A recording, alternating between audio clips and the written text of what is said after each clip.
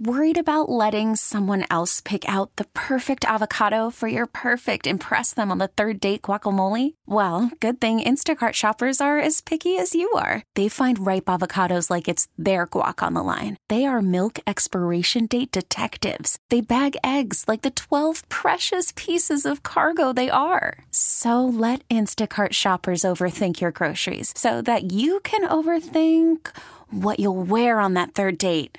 Download the Instacart app to get free delivery on your first 3 orders while supplies last. Minimum $10 per order. Additional terms apply.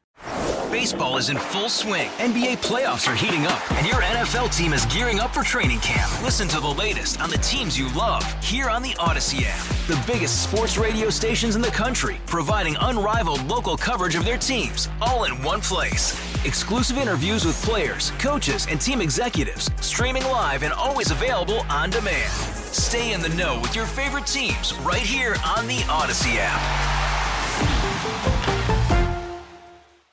I'm Listening is Odyssey's commitment to mental health conversations. If you or someone you know is struggling with thoughts of suicide, depression, anxiety, or mental illness, help is available.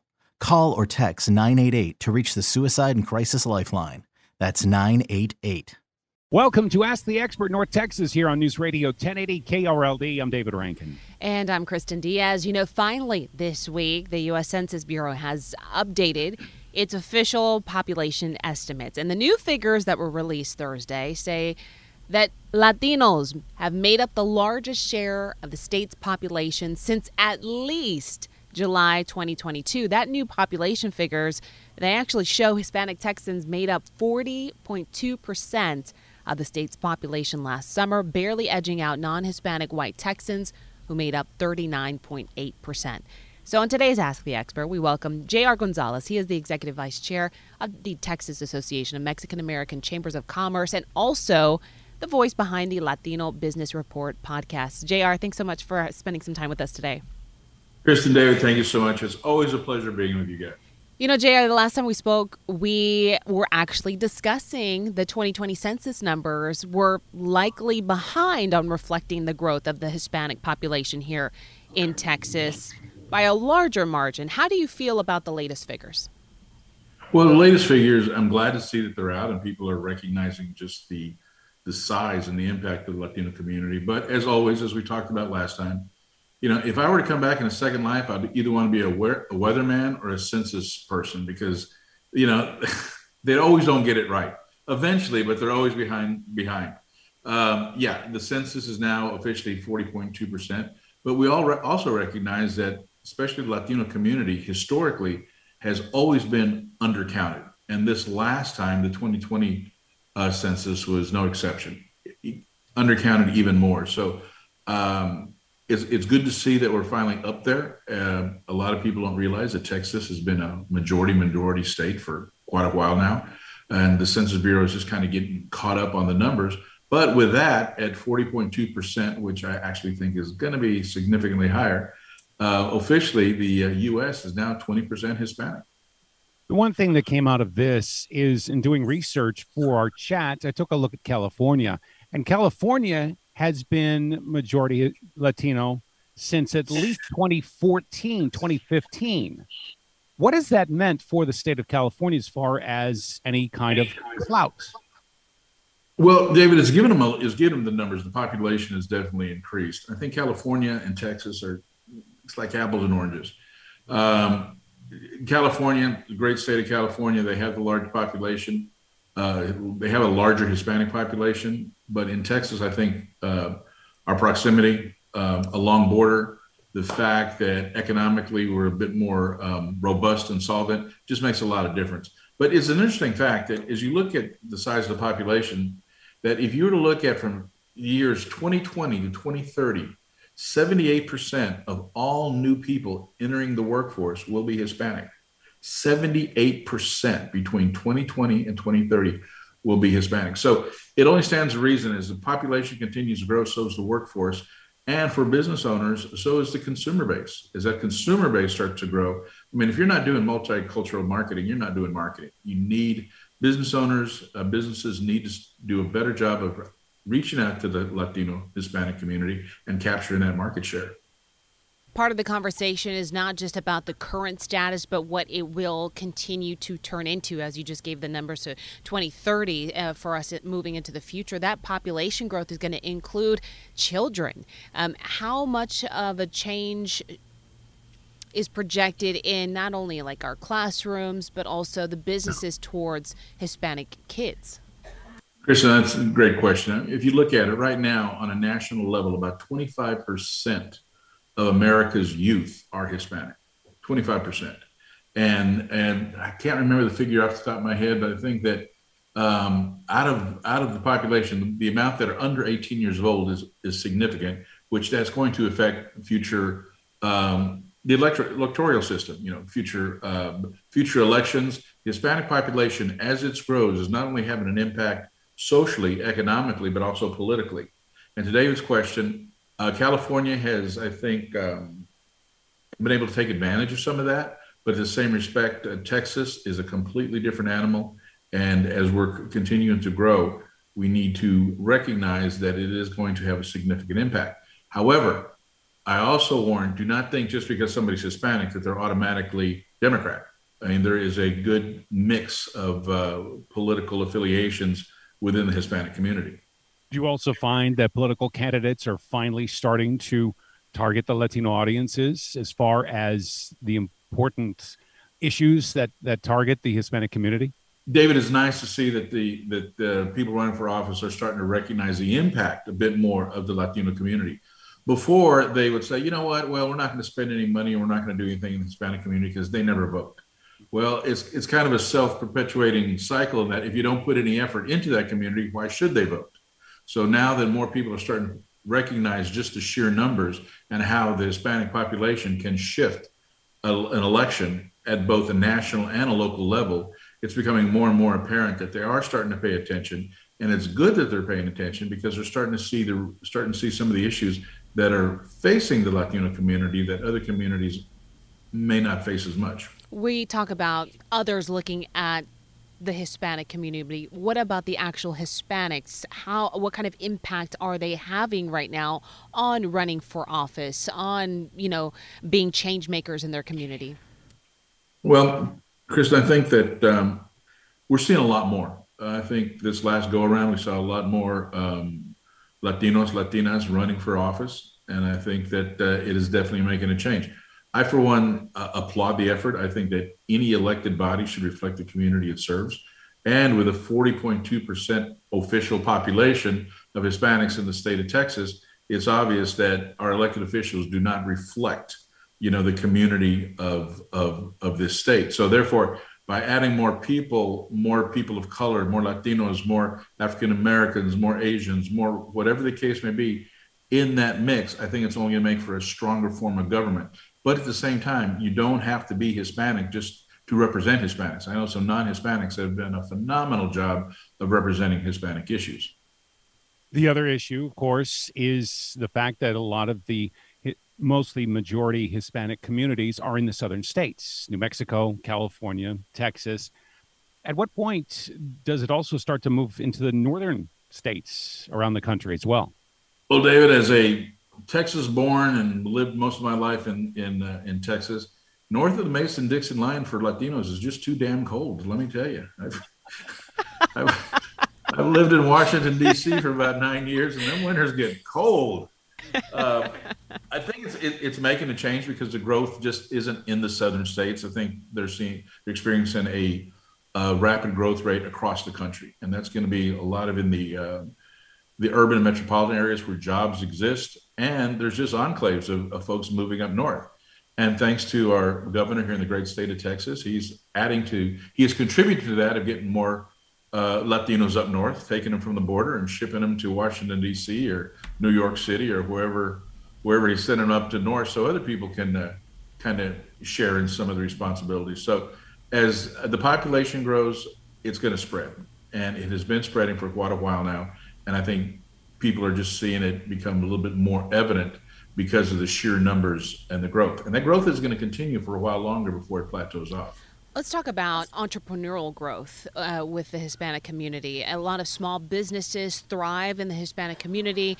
But is there enough capital? Is there enough support for these entrepreneurs to succeed and to thrive? Yes and no, Kristen. There is plenty of opportunities and plenty of opportunities for growth. However, one of the biggest issues with being a minority-owned business is access to capital. In my business, I see it over and over again, where you may have two companies of not even an equal value or management or assets. I've seen companies that are doing extremely well who put in for a loan because they're Hispanic don't get it. And the lesser prepared or the lesser accomplished company gets the venture capital or gets the loan or has access because they're white. They are non-Hispanic whites that own it. And it's just a thing that has existed for quite a while now. And that's just one of the things from Hispanic entrepreneurships and business owners that we recognize that access to capital is always tough. But if you're a person of color, it's even tougher. Let's also talk then about big business as well. Are we seeing more Latinos moving into boardrooms for major corporations? David, I think if any corporation in this country wants to continue to be on top and gain market share, it has to start making some changes. As I said a little bit earlier, if corporations are not doing multicultural marketing right now, they're not doing effective marketing. They need that. If in fact, let's say it's the state of Texas, okay? If you're talking at over 40% of this state is Hispanic, how can any business in the state of Texas actually ignore that population? I mean, you can try, you may not like it, but if you ignore it, it's going to affect your bottom line. That's your consumers, that's your future customers, that's your future employees. And then two, the best way to make some of those changes is to get some of those Latinos or Hispanics that are working with your company, train them, work them up, get them into middle management, get them into the boardrooms, get them into decision-making positions, because that's when the real change is going to start to come. You know, a lot of companies right now, they're feeling their way through more inclusiveness, trying to figure out that definition on what works for their companies, what does that mean in society. We've seen a lot of changes, a lot more bolder statements from companies, but when it comes to understanding Latinos, we've talked about this before, JR, we're not a monolith. They're from different countries, they're different generations. Yeah. Hispanic Latino also incorporates two different mindsets for some people. But when we talk about the population here in North Texas, or in Texas in general, we know it's primarily Mexican American, but there are other cultures. How do businesses do the research? How do they learn about a community that is has so many different layers? Well, you're absolutely right. I mean, heck, us Latinos are trying to figure each other out. Exactly. We have about 22 different countries of origin. And with that always comes the differences and the different nuances, whether it be the slang or the way you say stuff. I was in Eastern Seaboard one time and somebody said something to me and I go, Monday. And they go, oh, you're Mexican. I go, yeah. I goes, well, you're the only ones that go Monday. And I go, well, okay, I'll get that. So there's just so many differences within the Latino community. You're right. We are not a monolithic group. It is very hard for any corporation to say, this is the way we're going to do it. Now, you mentioned it earlier in my latest podcast that I have out right now. The title of it is 7 Myths of Hispanic Marketing. So you may want to try to catch that. I mean, it's interesting that just because you just can't translate what you do in English and expect to connect with the Latino community, or you just can't put somebody's grandmother or put some family scene of Hispanics and expect to connect. Or some people think, well, let's just add a group of mariachis or mariachi music and it'll connect with the consumer and everything will be great. No, I mean, it is a different mindset. It's a different approach. It's a different way of tapping into the culture. And just simply translating something from English to Spanish is not going to necessarily do it. Or just adding brown faces or putting mariachi music, that is not going to do it, because as you well know, I mean, mariachi is very specific to the region of Mexico where you have 22 different countries of origin. Everybody has a different experience. And then add the fact that we have a lot of mixed cultural families now, you know, races and cultures, that even adds to it and makes it even more complicated. to actually tap into the market. For sure. JR, is there anything else that you wanted to mention about this topic? I think thank you. I think that what I'd like to say about the topic is, guys, you can try to build a wall, you can tighten immigration issues, you can do everything you want, but it's already here. The growth is here. The growth is going to continue. There's nothing you can do to stop it. One of the things that's interesting, a lot of people don't realize, nobody's trying to cancel anybody out.